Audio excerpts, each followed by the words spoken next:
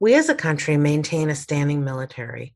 Being in the military exposes individuals to experiences that shape their entire lives, and it also exposes them to stresses physical, psychological, cultural, familial, financial, emotional, environmental, moral, and social unknown to civilians. War and combat alone do not trigger the need and should not incite the obligation of the broader society to provide services and support.